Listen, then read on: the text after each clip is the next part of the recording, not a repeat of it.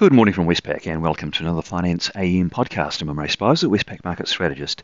In the financial markets overnight, we saw risk sentiment improving further amid a slew of weaker US economic data overnight.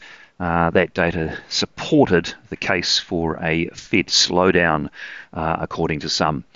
So we have the S&P 500 up 1.5% on the day and at a one-month high, and bond yields and the US dollar fell.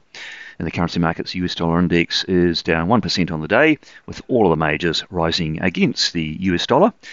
The Aussie rose from 63.03 to 64.12, and the Kiwi dollar rose from 56.75 to 57.80. And the Aussie Kiwi cross itself rose a tad from 110.66 to 111.22.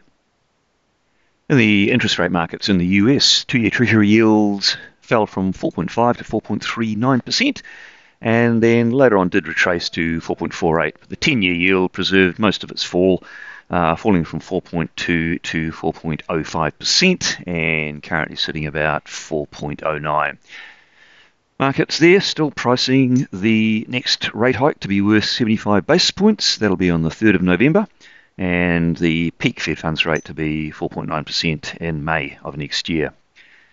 And Australian interest rates mimic those moves. Three-year government bond yields fell from 3.69 to 3.52%, quite a big move, and 10-year yields similarly falling from 4.12 to 3.94.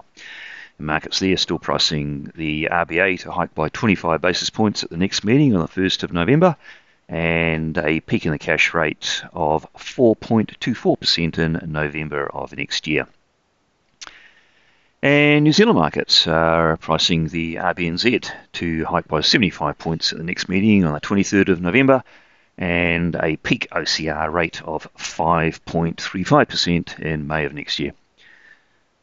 In commodity markets, Brent crude oil fell 0.2% to $92, copper fell 0.4%, gold's up 0.4%, and iron ore is down 1.6% to $89.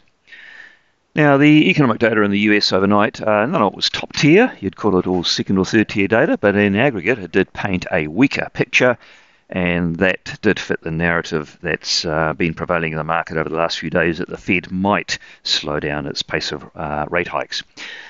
So we had house prices in the US from CoreLogic and the FHFA. The monthly fall was the largest in over a decade.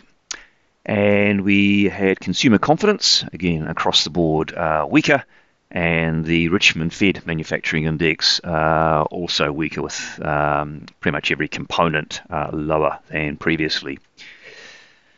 On the day, what's out that could be market moving? A very big event down under, which will affect the Australian and New Zealand markets at least, will be the Australian CPI inflation update for the third quarter. Westpac's expecting a 1.1% rise in the headline rate. The market's expecting 1.6%, so quite a difference there. And indeed, the highest forecast is up there at 2.0%, so quite a range in forecasts. This will be very much the market's focus for the morning, and a market surprise is quite possible.